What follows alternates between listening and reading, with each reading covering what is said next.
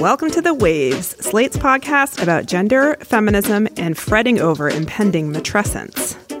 Every episode, you get a new pair of feminists to talk about the thing we can't get off our minds. Today, you've got me, Rebecca Onion, a senior editor at Slate.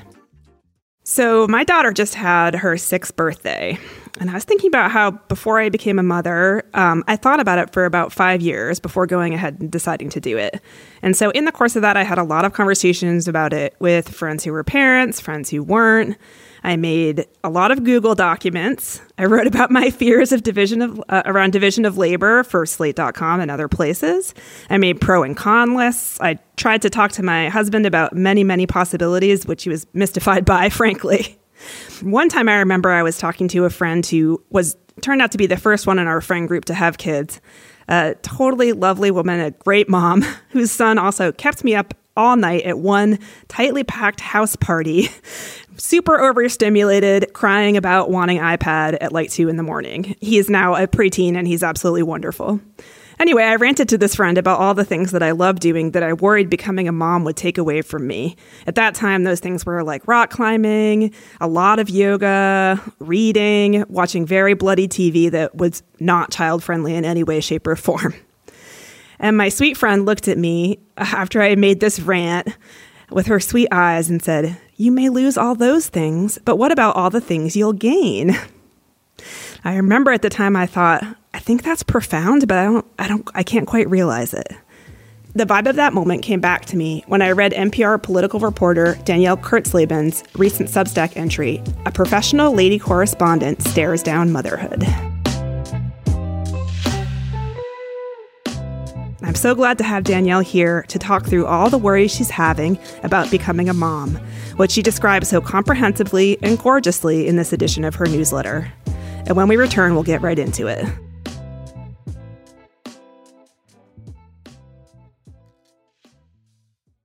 Hey Waves listeners, if you're loving the show and you want to hear more, please subscribe to our feed. New episodes come out every Thursday morning. And while you're there, you can check out our other episodes too.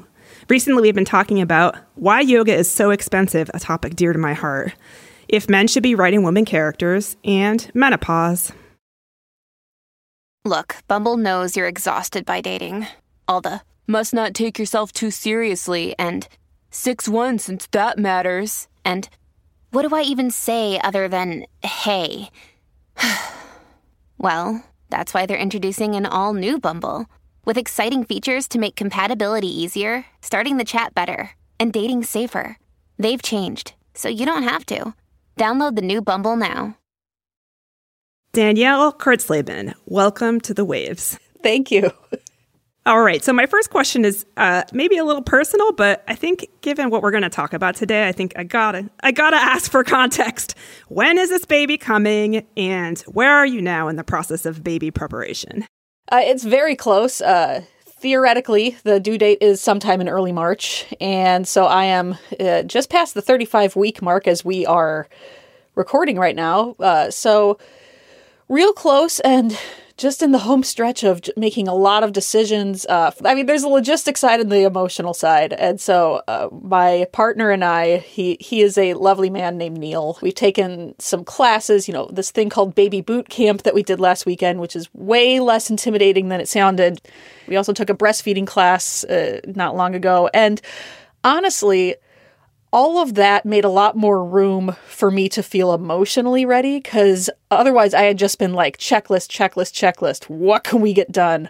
How much more do we have to do? What are we missing? And now that I feel like, A, I'm not going to totally fail at this, and B, other people are equally clueless, which is honestly one of the best parts of these classes, is realizing that a lot of people have the same questions as you do. That has made a lot more room for me to feel excited instead of terrified or just numb. Okay, so in this Substack, in this newsletter entry, you describe worries that are plaguing you, or that were at the time. And I found it interesting. It's a real mix. I recognize the mix very well. You've got some worries that are based on data, like about gender gaps in pay and what happens to women in cis hetero partnerships after they have babies in terms of the workplace.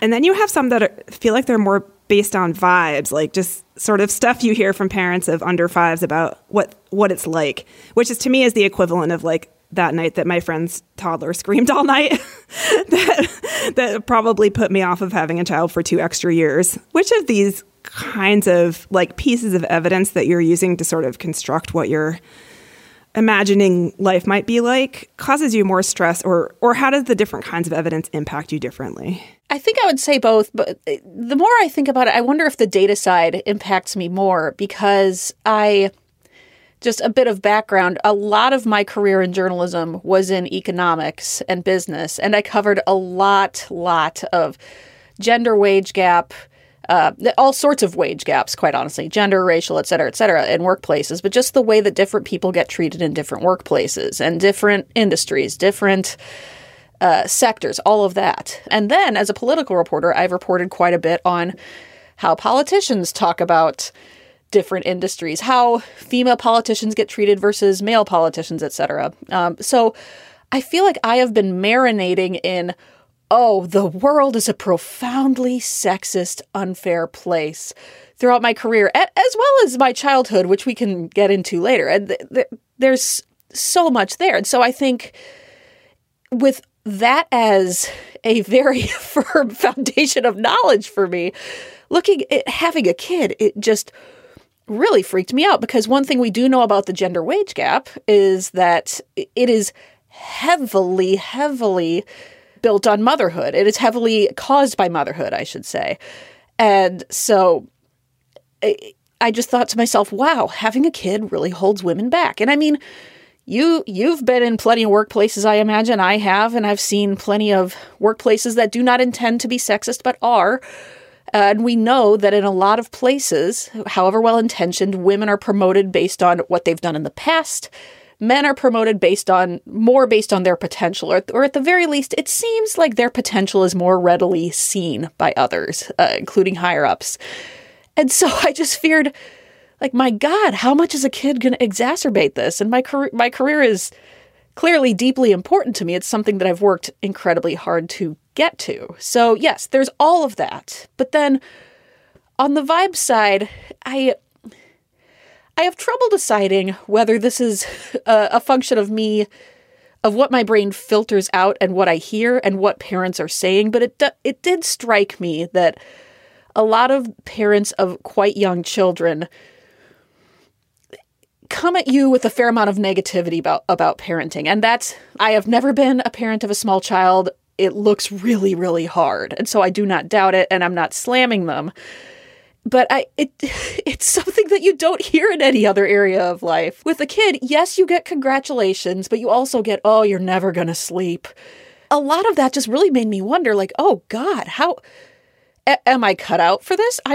It's possible I'm not. I don't know. And also that, like, I feel like there's so much I could say on this podcast that is just going to get me slammed or canceled or whatever. But just like, I don't want to become a person who complains about my kids. I really don't. Reaches out for help, yes. But like, I want this little dude to be a source of joy in my life. And I hope that he is, despite whatever difficulties we have. You know, especially in the post-pandemic or whatever, the pandemic, the ongoing pandemic situation that we're in, there has been like an exacerbation of this sort of negativity.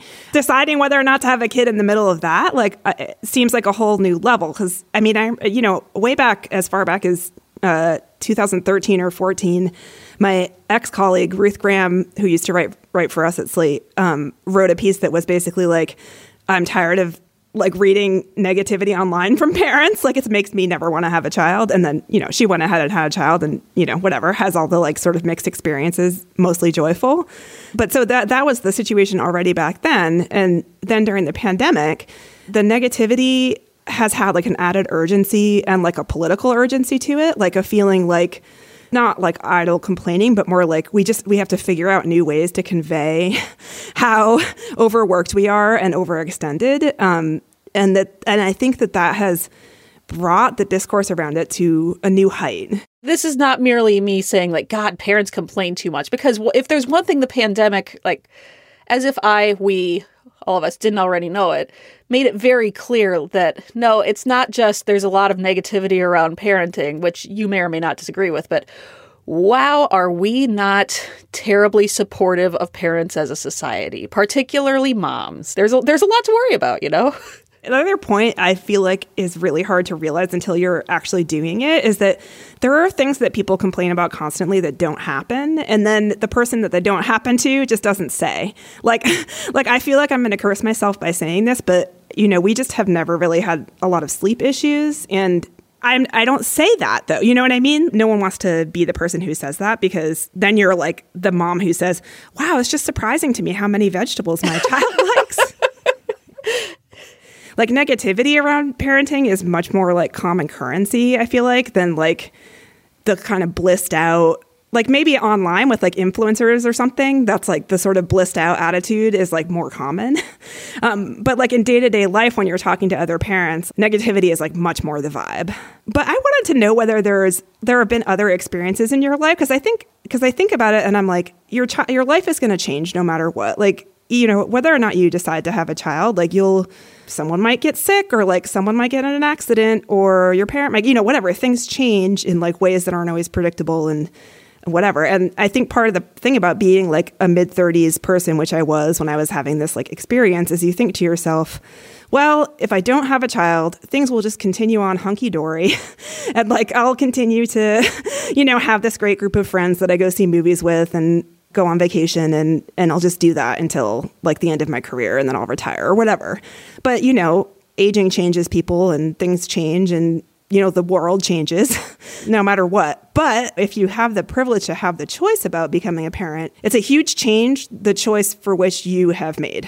And so I wonder whether there's other sort of like areas of your life where you've sort of like experienced this worry, or whether this is this sort of pre-birth worry is particular to parenting. I have done this with other life choices, but to a much smaller degree. This is probably going to be revealing of all sorts of my weird psychological peccadillos, more than revealing about motherhood in general. So I got married in late 2021. So we got married and quite quickly got pregnant, which look, total blessing. I totally recognize that. But I had been single for so long that I had just started to identify myself as, I am a single person. That is who I am. And when I started thinking of myself as a married person, the word wife in particular, I was like, God, what does that mean? Am I a wife? Am I? How will that change me? And like, logically, like, yes, you can do it however the hell you want. It's fine. And it did cause me to think a lot about, wow, how much does this person impact my life? How much, you know, in good ways, like I travel more now than I used to, but also I listen to some music that he likes. And I definitely am very resistant to the idea of, am I doing this because a man got me to do it? Am I doing this because, like, under the influence of someone else? You know, there's that whole thing of, I don't know about you, you know, when you're in college or high school and you sit around watching your boyfriend play video games because I just don't want to do that. I didn't want to do that on a grand scale. You know, like, I'm not enjoying this, but I'm not paying attention to the fact that I'm not enjoying this. To a lesser degree, I kind of did this with political reporting. Like, I never wanted to be a political reporter.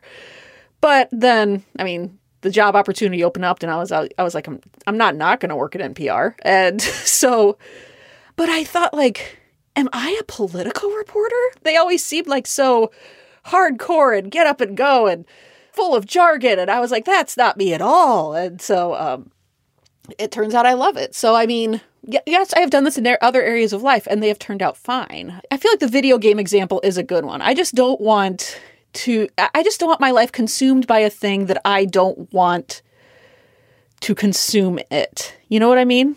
Yeah, you know, that makes perfect sense. And I feel like I always kind of joke or whatever. I don't know if it's really a joke. It's kind of grim that probably the experience of babysitting as an early teenager put me off of parenting for like a decade. I mean, you know, I had some experiences where I was being like asked to take care of a family of 3 kids for $2 an hour. This is like, New Hampshire in the early 1990s or whatever. What bothered me the most about it was feeling like I couldn't wait for time to pass and just being like, oh, I just need to kill this time. Like, I just need to get to the point on the clock where I can go home and like be by myself. Like, I just need to be done. And I thought for a long time, that's what parenting is going to be like. The time that is precious to me will then become something to be abhorred, which I think some people do experience it that way. And there are some times where it can be that way.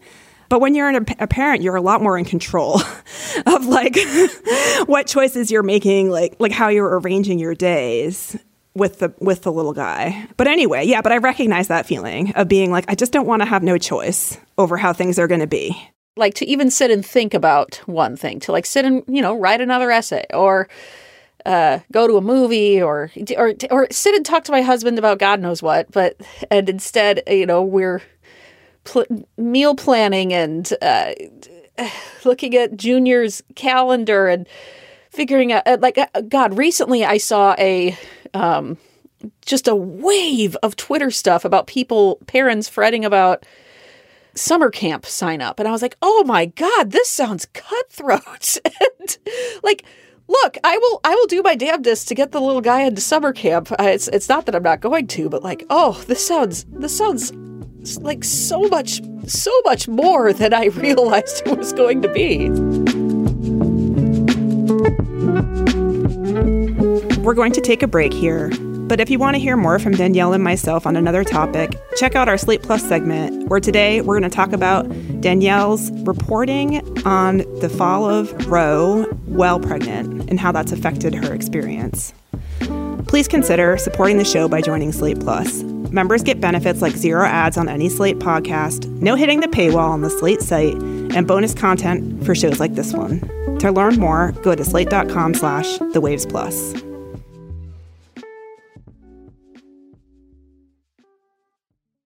Mom deserves the best, and there's no better place to shop for Mother's Day than Whole Foods Market. They're your destination for unbeatable savings, from premium gifts to show-stopping flowers and irresistible desserts. Start by saving 33% with Prime on all body care and candles. Then get a 15-stem bunch of tulips for just $9.99 each with Prime. Round out Mom's menu with festive rosé, irresistible berry chantilly cake, and more special treats. Come celebrate Mother's Day at Whole Foods Market. This podcast is sponsored by Ramp. Are you the decision maker in your company? Consider this. For the first time in decades, there's a better option for a corporate card and spend management platform. Meet Ramp, the only corporate card and spend management system designed to help you spend less money so you can make more. Most corporate credit cards offer points as incentives, but those points amount to less than their worth in real cash value. Ramp's business cards offer you cash back, real money in your pocket. Plus, you control who spends what with each vendor. And Ramp's software collects and verifies receipts automatically, which means you'll stop wasteful spending and close your books in hours instead of days.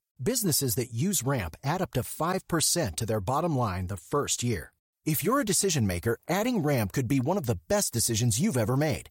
And now get $250 when you join Ramp for free. Just go to ramp.com/easy. Ramp.com/easy. RAMP.com/easy. Cards issued by Sutton Bank and Celtic Bank, members of FDIC. Terms and conditions apply. Hi, this is Dahlia Lithwick, host of Slate's legal podcast, Amicus.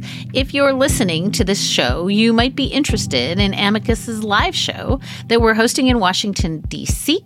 on Tuesday, May the 14th. My colleague, Mark Joseph Stern, and I will be talking to some amazing guests, including Sherrilyn Ifill and a sitting state Supreme Court justice, all about how originalism, a relatively recently invented way of interpreting the Constitution, has taken over the Supreme Court and radically reshaped the law. It's been doctrinal rocket fuel for the conservative legal movement and facilitated the rolling back of abortion rights, the expansion of gun rights, and the obliteration of the separation of church and state. And as another wildly consequential Supreme Court term careers to its end, the court's originalists are on a tear. But there's something you can do about it, and we hope you'll join us in D.C. on May 14th to explore the possible pathways out of the current situation. Go to slate.com/Amicus Live for tickets. Welcome back to The Waves. I really want to talk about cool and not cool moms and whether being a mom is inherently uncool. Okay, so I sense that this part of your newsletter may have been the part where you sort of wrote sort of fearing pushback, and I wonder if you actually got pushback a little bit. Oh, yeah. Yeah. About sort of worrying about your thoughts and your like mental life being taken over by motherhood. And you actually mentioned the book Lean In by Sheryl Sandberg, which is very interesting to hear about because I read that book, but the concept that moms should sort of emphasize, like basically refuse to give up ground in their careers by whatever means necessary, feels a little 2010s now, maybe very pre-COVID. And not just because Sheryl Sandberg has kind of like lost her shine a little bit. I feel like the appetite for advice from billionaire ladies on like how to lean in is like a little bit lower now than it might have been before. I sort of feel like it's like a little bit hustle culture. There's sort of like not really a love for that idea anymore, but you seem to have been inspired by it. And I'm curious about sort of the relationship in your mind between what your relationship to your job might be once you have the baby and remaining cool, whatever you define that as. It's not that I have a hard and fast equation of like, if you're not doing everything you possibly can at your job, you're not cool. Like that's the definition of a cool, like, by God, no. If you're talking nonstop, thinking nonstop about anything, you need to just take a chill pill. It's not about necessarily about, yes, give no ground at your job for me. It's more like maintaining your individuality to some degree. And this is something that I know there's plenty of people who do not identify with their career as much as I do. And when I have talked to other moms about this, moms who do not identify with their jobs the way that I do, they still have been like, oh yeah, but I know of one mom who I guess before she had kids worried, am I going to be funny after I have a kid? There's any number of things. Or like you were saying, am I still going to be able to rock climb or do yoga? I mean, I used to do a lot of long distance running, and like, you know, if I have to give that up entirely, I mean, I guess my joints are getting old, but I mean, still it's like, oh God, who am I if I'm not doing that? It feels like this could very much create an existential crisis, and I wonder if mom stuff could rush into whatever holes there are, I guess, and take over. So I feel like there's a lot of internalized misogyny here that we can get to. But I mean, as far as Lean In, I do want to say defend Lean In. I want to hear your defense. Okay. God, I feel like such a horrible boomer Gen Xer second wave buzzkill sellout. But okay, I have been rereading that lately, independent of this essay, because it's the 10th anniversary, and I've been thinking maybe I'd like to write something about this. And when I did read it when it first came out in 2013, when I was far removed from marriage or kids, and it blew my little mind, you know, like, oh my God, wow, there are so many ways that I'm sabotaging myself in the workplace, that all of us women are. There are so many ways that bosses are being unfair to you that they don't realize and you don't realize. And I will say this, there are a million caveats. Like, first of all, Lean In focuses so heavily on the internal as opposed to the systemic. So it is quite possible, even likely, to read that book and go, wow, the reason I don't have the job I want is me. As opposed to, no, the reason you don't have the job you want is because of sexism and just boys clubs and all sorts of, and lack of childcare and all sorts of stuff. So that is all true. I do think it is very easy to discount that book at this point when so many of the lessons of it really are kind of in the water. Yes, sit at the table. Yes, maybe stop apologizing so much. These are things that I sense that younger women now understand maybe more innately than I did when I was younger. That it is fine to be a little more assertive, that yes, You can negotiate. You can ask for what you want. And also, especially, get an equal partner, because that seems so just fundamental. If you're a partnered mom, and you don't have to be, but I mean, if you have good help, then by God, of course, stuff is easier. So I think that those things are just so fundamental to how a lot of working women think now. That, yeah, I mean, look, the book has a million problems. It ignores class. It ignores race. It ignores a lot. Like, trust me, I am not saying this is the best book in the world, but there's still so many things in it that still bear out today. What I've sort of found a little bit thinking back on Lean In 10 years out is like, I'm like, what if you just don't want to work that much? What if you want, instead of your like mind to be 70% occupied by work, your mind to be 50% occupied by work, and still be able to have like a happy financial life, basically. Like, I feel like the lean in mode of operation, what I worry about a little bit is that kind of your mind can be bright and vivid post-maternity in various ways. But if you don't want to have to apply all of that to your work, I don't know. I don't know. How will you feel if you wake up in 2 years and think to yourself, yeah, I don't want to work that much? I'll be surprised, but yeah, look, I know. But I'll be. I mean, look, we're getting kind of to the crux of it, because the question is whether you, I, whoever has the choice of having the mental balance that they want. To an extent, clearly, you, no one's going to ignore their child entirely. That is certainly not what I. They won't let you. They won't right. let Well, you. of course, exactly. Yeah. But we have never lived in a world where it has been the norm or even terribly acceptable. Like, it's still considered groundbreaking for the man to be the primary parent, right? And so you hear from all these moms who say that, of course, I'm defaulting here to heterosexual relationships, I realize, but moms who say that the daycare, the school calls them for everything as opposed to the dad. Classic like problem. That.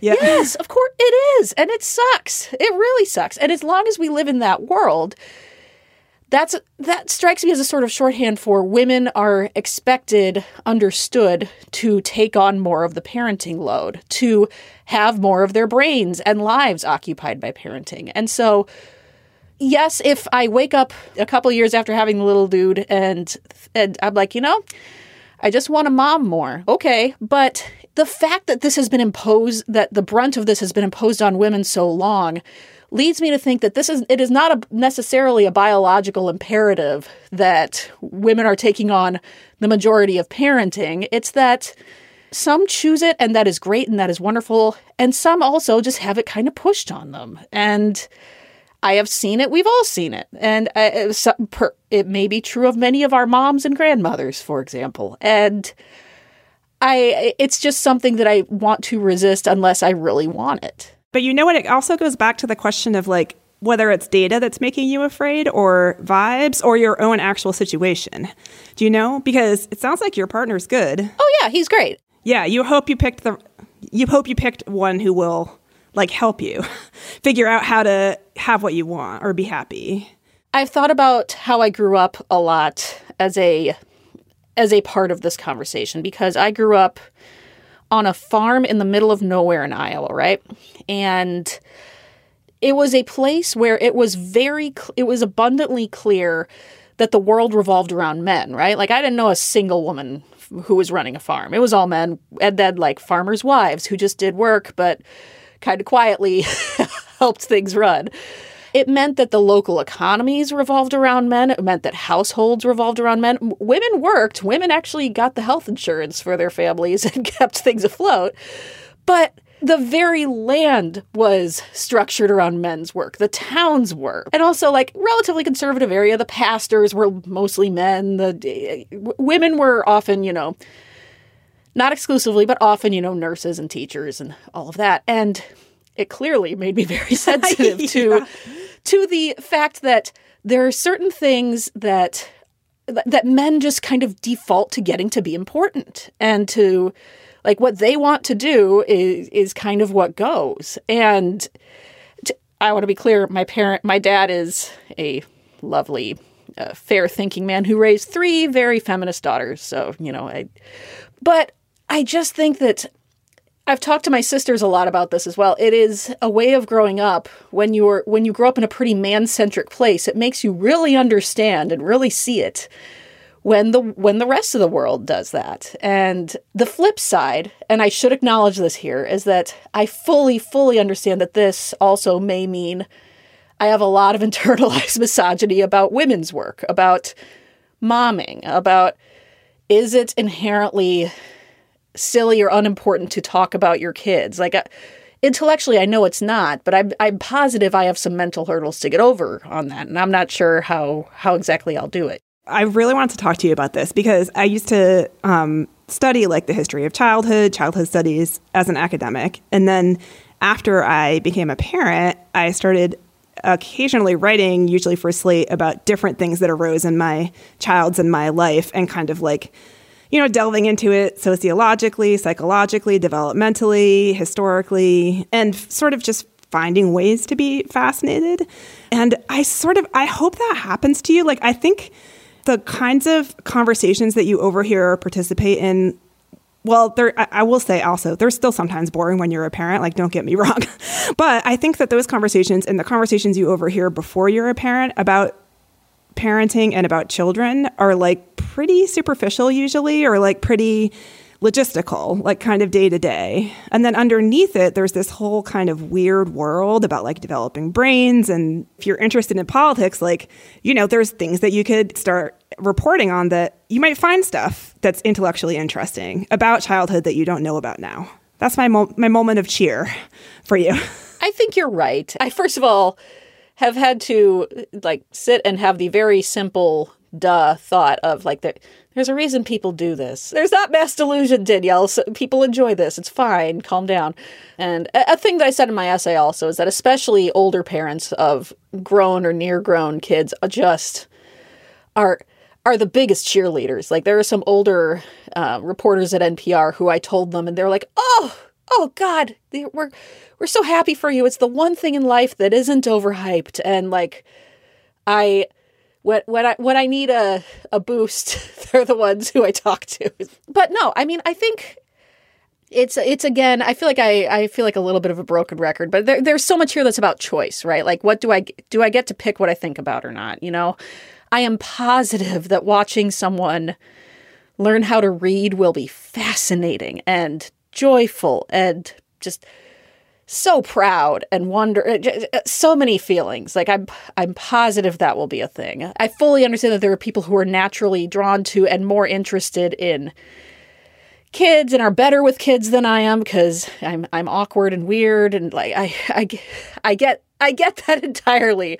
And part of it really is like, also I'm going to have to get over myself a little bit. I do understand this, but I just don't know.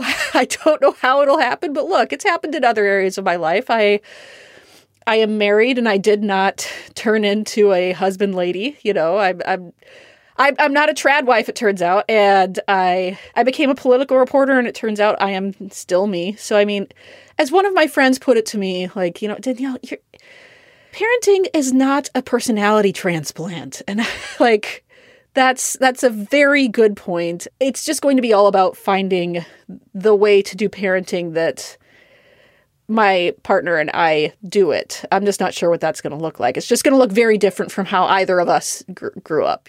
Yeah, I always think about it as like, you're going to have like a new powerful force in your life, and they're going to have a personality, and they'll change you, but you'll change them. And then the triangle of you will like change each other in different ways. The best things in my life, I imagine this is true for a lot of people, are the things that you're not sure about when you make the decision. Like, you never know if this relationship is going to work. You never know if you're going to like this job. And sometimes you get a job or you date a person that it turns out that is horrible for you. But often it turns out just fine. And so I God willing, that having a kid will turn out just fine.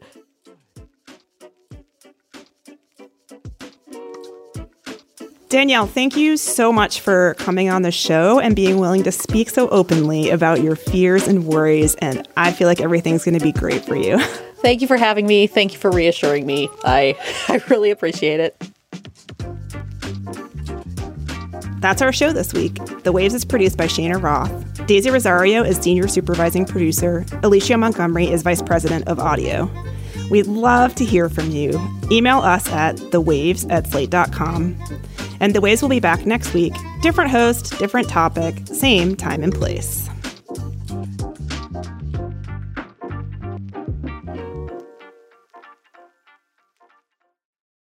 Thank you so much for being a Slate Plus member. Since you're a member, you get this weekly segment.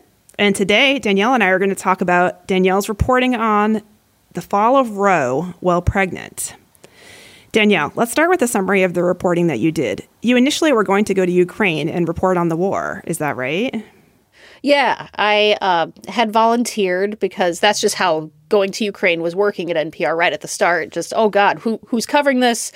Whoever can, and is willing, then by God, get out there. So I put up my hand. And then when I realized I was pregnant, it was sort of two things happened at once, because Roe fell, if I'm getting the timing right, Roe fell just before I found out I was pregnant. So first of all, Roe had happened, and I thought well, I'm definitely reporting on this, but I can do both. I can do everything.